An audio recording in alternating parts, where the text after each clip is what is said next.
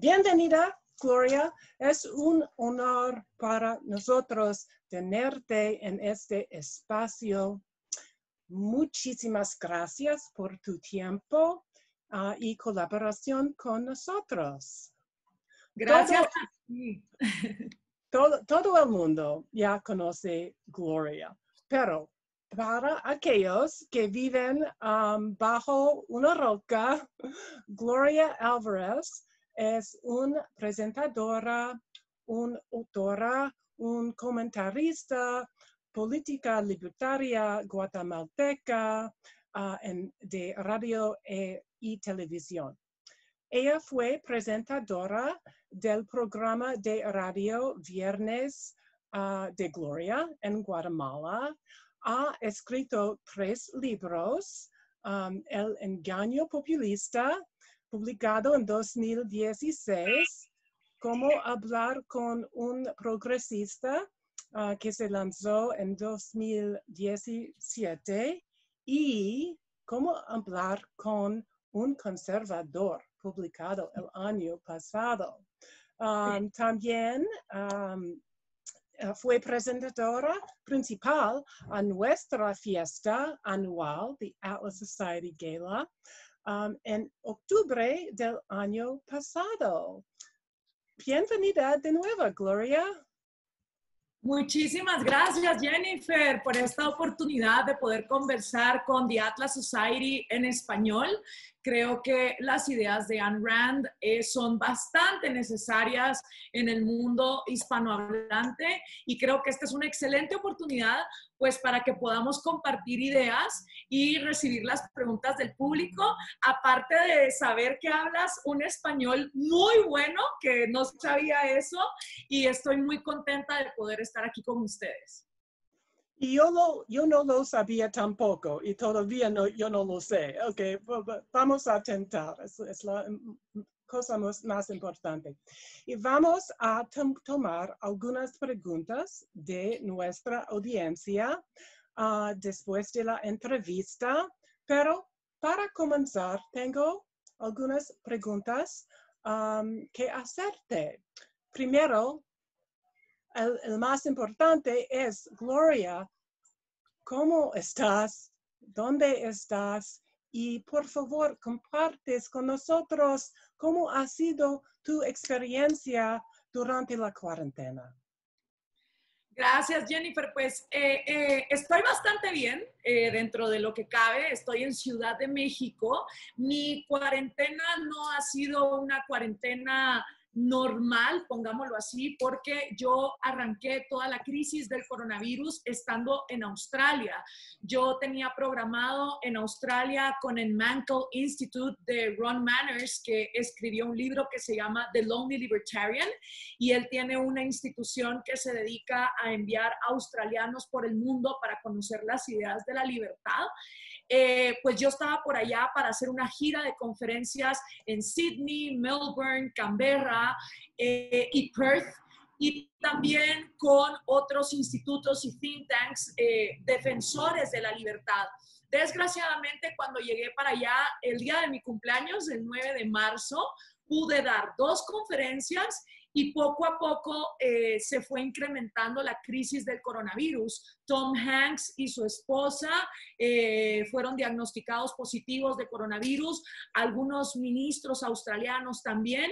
Entonces, pues, desgraciadamente se canceló mi gira de conferencias, pero yo no podía volver a América porque había mucha incertidumbre de los vuelos. Entonces me preparé para vivir mi cuarentena por allá y me enfermé, estuve muy grave de la tos, con una gripe bastante fuerte, entonces me examiné de coronavirus porque en uno de los vuelos donde estuve hubo un caso positivo de coronavirus, entonces pues me hice el examen, estuve 6 días encerrada en cuarentena hasta que recibí los resultados de negativo.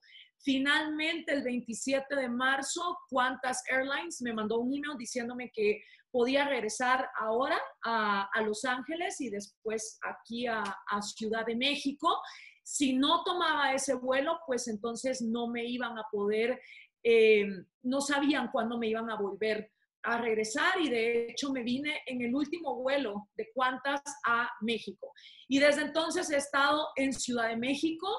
Una semana nos fuimos al mar con un grupo de amigos, tomando todas las precauciones del caso para recibir un poco de sol y salir de la ciudad, pero ya estoy de vuelta por acá y he estado trabajando mucho, haciendo muchas entrevistas, webinarios. Lo bueno de la cuarentena es esto, ¿no? Que podemos tener esta tecnología al alcance y estar esparciendo las ideas de la libertad. Es verdad. ¿Qué experiencia desarrollado? Estamos tan aliviados que ahora estás salvo y también feliz cumpleaños, un poco tarde. Ok, ¿cómo está haciendo América Latina en la cuarentena? ¿Qué países están haciendo las cosas bien y cuáles otros no están haciendo nada bien? ¿Y por qué? Mira, desgraciadamente yo no te pudiera decir que hay un país en América Latina que sirva de ejemplo de lo que hay que hacer. El coronavirus ha servido de excusa para los gobiernos autoritarios y totalitarios para seguir expandiendo una agenda de amenazar la libertad económica y también las libertades individuales. A mí me hubiese gustado ver gobiernos que en lugar de tomar medidas en contra de la libertad, hubiesen tomado un approach más hacia la importancia de defender el sistema inmunológico. Es decir, campañas que concientizaran a la población acerca de una buena alimentación, hacer ejercicio, tomar vitamina D, salir a poder respirar aire fresco, porque no existe ningún estudio médico ni científico que nos diga que estando encerrados en nuestra casa, nuestro sistema inmunológico sube. Entonces, en lugar de ver un approach que fuera más hacia cómo el individuo puede cuidar su salud y cuidar a la gente alrededor, los gobiernos latinoamericanos se han dedicado a aniquilar la parte productora, poniendo una cantidad de regulaciones a las empresas. Ha habido pérdidas económicas que van a durar muchísimos años. Solo en mi país, Guatemala, 8,000 empresas se han ido a la quiebra. Argentina está en un colapso económico incomparable. Perú y Ecuador han sufrido muchísimo respecto del coronavirus. Y el otro problema es que nosotros tenemos economías informales grandísimas, de hasta el 80% de la economía. Entonces, estamos hablando de personas que viven del día a día, de vender tacos, de vender ropa, de vender cosas en la calle, y ha llegado hasta el caso extremo que en Ecuador una niña de 12 años se quitó la vida ahorcándose después de que ella, sus hermanos y su mamá no habían comido en 3 días, siendo su mamá una vendedora ambulante. Entonces, el problema es que se ha hecho esta polarización en que si tú estás preocupado por la salud, no te debería de importar la economía, cuando realmente sin economía no hay salud. Y las pérdidas económicas para América Latina y en calidad de vida van a ser bastante grandes y ni siquiera se ha calculado de cuánto. Yo estoy pues bastante preocupada por eso y no se ha tomado, como te digo, un approach inmunológico donde los gobiernos hayan dado al individuo herramientas que cada uno pueda tomar para poder proteger su salud y la de los suyos. Sí, y es una otra oportunidad. Esta cuarentena ha cambiado cada rincón del mundo de nuestras vidas personales. ¿Qué experiencia, si hay, positiva podemos obtener de esta crisis mundial en Latinoamérica? Bueno, sí ha habido varias cosas que yo creo que son importantes de resaltar. Por ejemplo, en Guatemala en el momento en que empezó la crisis económica, hubo un grupo de guatemaltecos que desarrolló un app donde tú puedes hacer trueque, bartering, en lugar de intercambiar dinero, porque hubo muchas compras de pánico. Entonces, esta aplicación sirve para que si tú tienes en tu casa papel higiénico o aceite, pero te hace falta tomates o te hacen falta frutas, puedas entrar en ese app y hacer un trueque. Ese me pareció uno de las innovaciones desde la sociedad más interesantes y que pueden replicarse en otros países. Asimismo, en Argentina hubo una especie de rebelión a lo Atlas Shrugged, donde varios empresarios se unieron para decir: no queremos pagar más impuestos, porque el problema que hubo con la crisis es que los gobiernos latinoamericanos empezaron a asfixiar a las empresas con controles de precios, con cuarentenas forzadas, obligándolos a cerrar sin dejar que la propia población tomase medidas respecto de recortar salarios mientras la crisis durara o recortar rentas. Entonces, mientras los gobiernos tomaban medidas desde arriba, pues a la gente no le queda opción para poder negociar de manera individual. Sin embargo, en Argentina surgió esta rebelión fiscal donde varios empresarios se unieron para decir no, o sea, los gobiernos deberían de ser los que ahorita se recortasen los salarios para que nosotros podamos pagarle a los trabajadores. También ha habido excelentes experimentos desde la caridad voluntaria e individual, científicos en España que han desarrollado respiradores y han puesto las patentes de los mismos libres para que cualquier médico o ingeniero los pueda replicar en sus hospitales. Entonces, hemos visto también cómo Ron Bacardí, por ejemplo, se adaptó para empezar a hacer alcohol en gel. La tienda Zara, muy famosa de España, también se adaptó para la fabricación de mascarillas. Entonces, sí ha habido dentro de la sociedad civil latinoamericana ejemplos de ayuda, de caridad, que han servido para aliviar un poco los problemas de la población, tanto económicos como de salud. Y tú has observado una rebelión contra los impuestos, y hablando de la rebelión de Atlas, ¿estás tú releyendo algo de Ayn Rand ahora? ¿Y cuáles de sus libros son los más recordados o instructivos para nuestra situación?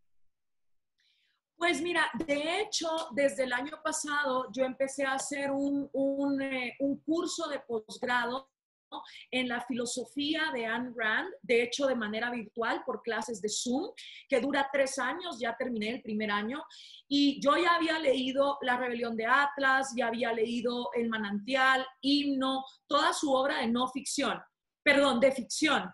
Y ahora en este curso he leído su obra de no ficción y me parece muy interesante, sobre todo por los principios filosóficos, el entender por qué el ser humano está diseñado para ser libre y cómo eso realmente a lo que nos lleva es a una cooperación innata entre todos, de poder intercambiar nuestros talentos de manera voluntaria. Libros como Filosofía, ¿quién la necesita? O El manifiesto romántico, que habla acerca de la importancia del arte y cómo el arte debe de ser una expresión de la belleza de estar vivo, de a dónde puede llegar la humanidad.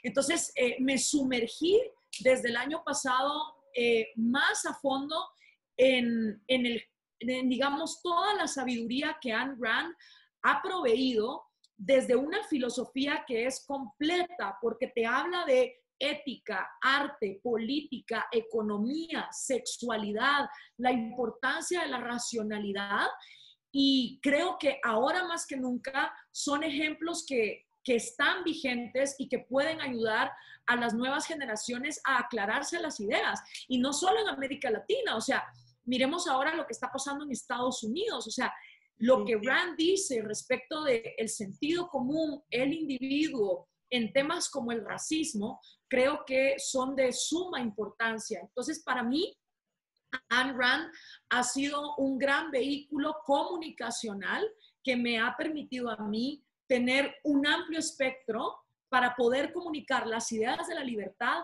más allá de la pura economía, yendo a la esencia del ser humano como un individuo libre, racional, que acepta la realidad tal cual le viene y que no es víctima de sus circunstancias, sino que a través de inteligencia emocional y resiliencia puede salir adelante independientemente de lo que la vida arroje, ¿no? Sí, está muy importante y estos son los temas que nosotros llevamos en nuestros videos. Mi nombre es víctima, mi nombre es envidia, mi nombre es socialismo. ¿Cómo, Gloria, cómo descubriste inicialmente a Ayn Rand y cómo su literatura y filosofía influenciaron tu activismo hoy día? Pues yo tuve la gran dicha de, por pura casualidad, escoger en Guatemala, estudiar en una universidad que yo no tenía idea, era así de excepcional. Yo escogí estudiar en la Universidad Francisco Marroquín, que es conocida como The Libertarian Paradise o el Libertarian Disneyland, sin saberlo, porque era la única universidad en Guatemala que ofrecía la carrera de Relaciones Internacionales y de Ciencias Políticas. Realmente yo no quería estudiar en esa universidad porque era como la universidad de, ¿sabes? Como los niños ricos, pero los niños ricos como tipo James Taggart, ¿sabes? O sea, gente que are like moochers and looters y que no tienen la conciencia, digamos, del trabajo que cuestan las cosas. Sin embargo, a pesar de que en otras universidades iban a ir mis amigos del colegio, yo prefería estudiar en un lugar donde pudiera estudiar la carrera que yo quería. Y me metí en la Francisco Marroquín, que resulta es una universidad, una en un millón, porque el ingeniero Manuel Ayau, en los años 70, forma esta universidad trayendo todas las ideas de la libertad como la única solución para que Guatemala pueda salir de la pobreza, siendo Guatemala un país riquísimo en recursos naturales, estratégicamente, geográficamente posicionado en un lugar donde nosotros pudiésemos ser un Singapur o un Hong Kong para Centroamérica. Y al empezarse a preguntar por qué Guatemala era pobre, se da cuenta que es por la falta de libertad. Y empieza él entonces a través del Foundation for Economic Education a conocer a Ludwig von Mises, a Friedrich Hayek, a Milton Friedman y a toda la escuela liberal y libertaria. Y así llega también Ayn Rand a la Francisco Marroquín. Entonces, mientras yo estudiaba, yo sabía que había book clubs de la rebelión de Atlas y de estos libros, pero para serte sincera, Jennifer, la primera vez que yo abrí la rebelión de Atlas con 21 años, acabándome de graduar de la licenciatura, lo leí en inglés, la primera página, y no entendí nada. Y fue como, creo que este libro está beyond my English comprehension. Pasaron 3 años más, yo tuve la oportunidad de hacer un internship en Washington, D.C. con el Cato Institute, hice unos cursos en Georgetown, luego me fui a estudiar a Bélgica y cuando me fui a Italia a sacar otro posgrado, todo con becas, yo me iba buscando scholarships para poder seguir estudiando, me llevé la rebelión de Atlas en inglés. Y como ya había mejorado mi inglés, al empezarlo a leer en Roma, no pude parar. Fue como que finalmente, después de haber leído toda la parte económica que te dan Mises, Hayek, Frédéric Bastiat, George Orwell, cuando leí La Rebelión de Atlas fue como, wow, o sea, esta mujer fue capaz de meter sexo, política, religión, dinámicas familiares, romanticismo, la importancia del arte, de ser un individuo pensante y racional, la hipocresía de la sociedad, la corrupción, todo en una sola novela. Era como la maravilla de ver que la libertad individual no la puedes dividir como la quiere dividir a veces el conservadurismo de la derecha o la quiere dividir el socialismo de la izquierda. Y la manera en que ella desarrollaba las ideas, cuando yo volví a Guatemala y volví a hacer radio, me di cuenta que mi manera de comunicar y poder hilar cosas que parecían desconectadas era porque había leído a Ayn Rand.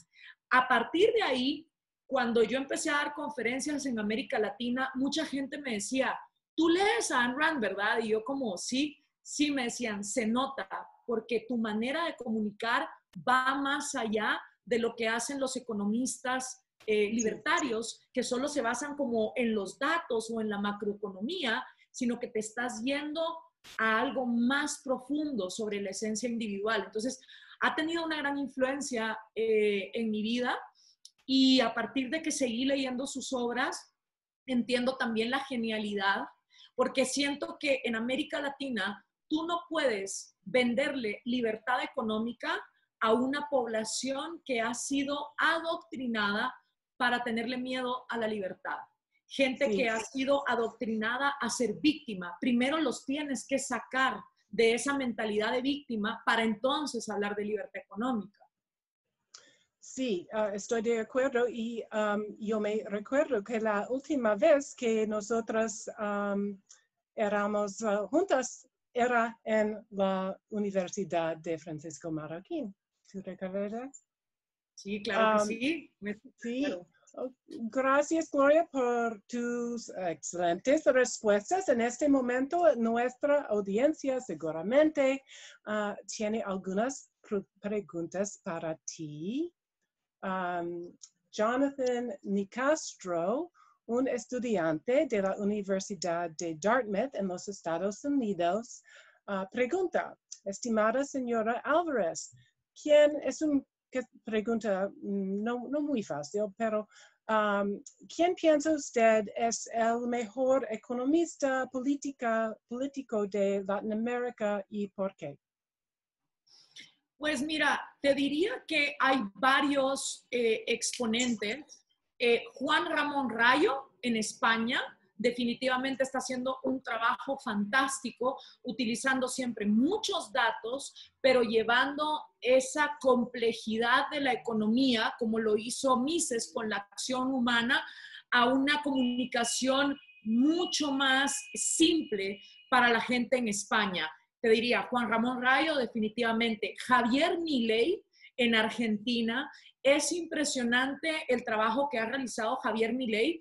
Ha sacado 2 libros que han sido un hitazo, y lo que me encanta de Javier es que hay chicos de 13, 14 y 15 años que han llegado al liberalismo gracias a él, lo cual quiere decir que por muy complicada que suene la economía, Javier ha sido capaz de llegarles a ellos. Sacó un libro que se llama La mentira keynesiana, donde explica de una manera muy sencilla a lo Henry Hazlitt por qué el keynesianismo ha bombardeado las economías latinoamericanas, y acaba de sacar un libro que de hecho está por salir, que se llama Pandenomics, la economía de la pandemia, donde nos está explicando cómo el coronavirus y las malas decisiones gubernamentales pueden expander la crisis, pero no la van a poder, digamos, desembocar.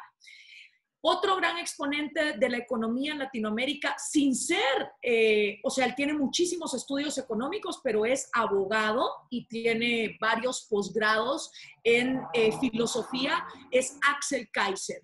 Les recomiendo muchísimo, si saben español, leer su libro La tiranía de la igualdad, donde habla acerca de cómo el discurso de la igualdad al final es una igualación hacia la pobreza. Y por supuesto, también tiene otro libro que se llama La fatal arrogancia, que emulando la fatal ignorancia de Friedrich Hayek, habla acerca de la fatal ignorancia de cómo los empresarios chilenos abandonaron la batalla cultural, y por eso Chile, a pesar de que creció de manera económica, no creció en cuanto a cultura. Entonces les diría, Juan Ramón Rayo en España, Javier Milei en Argentina, Axel Kaiser en Chile, pero además ellos no solo analizan sus países, sino que hacen un contexto iberoamericano. Y mañana vamos a filmar, mi nombre es Ludwig von Mises, y vamos a publicar esto en 2 o 3 semanas. Ok, Edwin Amares, ingeniero que vive actualmente en Venezuela, tiene una muy amable pregunta. Quiere saber cómo la vida de Gloria fue influenciada por sus padres y abuelos. Pues mucho, porque yo desde que era pequeña en Guatemala, mis abuelos son cubanos, o eran cubanos, yo ya no tengo abuelos vivos, fallecieron. Y por el lado de mi mamá, mi abuelo era de Hungría, falleció cuando yo tenía 6 años, entonces desgraciadamente no pude, como dicen en Estados Unidos, pick his brain that much, pero he conocido un poco de su historia, de cómo salió de Hungría, escapando de pues, la dictadura soviética. Pero con mis abuelos cubanos, desde que yo era pequeña, siempre les preguntaba que por qué hablaban diferente. Y mi abuela siempre me decía, ¿cómo diferente, chica? Y yo sí, o sea, el acento de ustedes, porque a pesar de que hablamos español, cada acento es distinto, es diferente a lo que yo oigo pues en las clases en Guatemala. Entonces mi abuela me dice, bueno, niña, porque nosotros somos cubanos. Y yo le decía, ay, ¿y dónde es Cuba? Y me dice, no, Cuba es una isla. Y yo era como, vamos. Y mi abuela era, no, tú estás loca. A Cuba no podemos ir porque hay comunismo. Y yo, ¿qué es comunismo? ¿Saben? La típica edad de, ¿y por qué? ¿Y por qué? ¿Y por qué? Entonces yo empecé a preguntar, ¿por qué no podíamos ir a Cuba? ¿Por qué yo no podía ir a conocer al resto de mi familia? ¿Por qué toda mi familia había salido al exilio, como fue en el tema venezolano? Pero en lugar de quedarme en esa etapa infantil de solo la rebeldía, quise investigar a fondo por qué las dictaduras llevan a la gente inevitablemente o a escapar o a la muerte.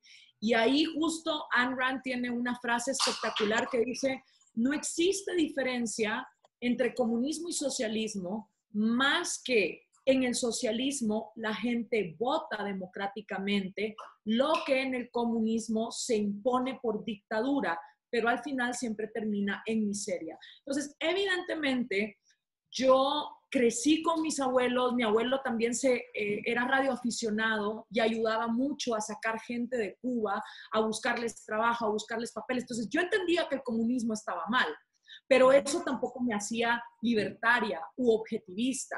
Fue después de pasar la Francisco Marroquín, donde incluso yo cuestionaba las ideas de la Marroquín, hasta vivir fuera, estudiar en universidades socialistas, que entonces pude compaginar que sí, evidentemente lo que mis abuelos me habían enseñado hacía sentido, pero había que ir más allá. Y de hecho, el primer libro que escribí junto a Axel Kaiser, que es El engaño populista, me hubiera encantado que mis abuelos hubieran estado vivos para ver pues que pudimos hacer un tratado conectando desde la dictadura cubana cómo en estos 60 años el comunismo soviético no ha parado de infiltrarse en América Latina. Y creo que Ayn Rand, con su experiencia en el comunismo soviético, tiene también mucho de eso, de recordar lo fácil que es perder la libertad.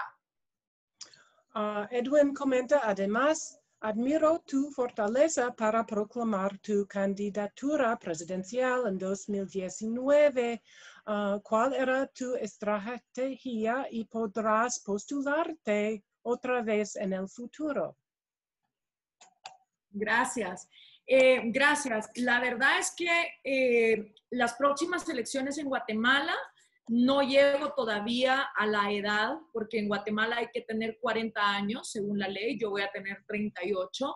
Y además, en Guatemala, como en buena democracia bananera, las candidaturas independientes son ilegales, lo cual hace que los partidos políticos se vuelvan agencias marketineras, creadoras de caudillos, donde para acceder al poder tienes que corromper y sobornar. Entonces yo no estoy dispuesta a llegar al poder metiéndome en un partido político en Guatemala que por lo demás no tienen ideologías y son completamente vergonzantes. Entonces, para yo poderme presentar a una campaña presidencial, En las próximas elecciones habría que cambiar esas dos cosas, que la ley bajase esos 40 años y que se permitieran las candidaturas independientes. Sabiendo eso, yo presenté una candidatura presidencial y la presenté como la primera candidatura completamente ecológica, porque no consistía en hacer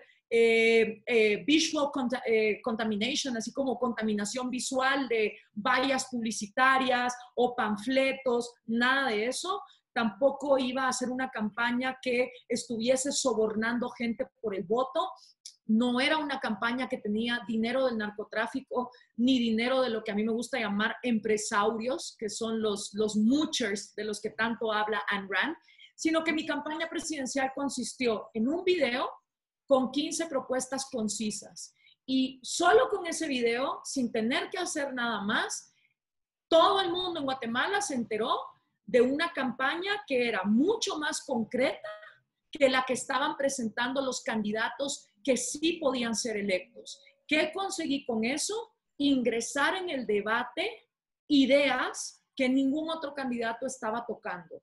Y ya con eso fue una gran ganancia, sobre todo entre la gente joven que empezó a preguntarse ¿por qué? ¿Por qué nadie nos está ofreciendo estas cosas? Entonces, mi objetivo es crear una demanda entre los votantes que hagan que la oferta de los políticos y las leyes mejore. Si logro eso, entonces correré por la candidatura presidencial. Si no, no problem. O sea, me puedo dedicar a otra cosa, no pasa nada.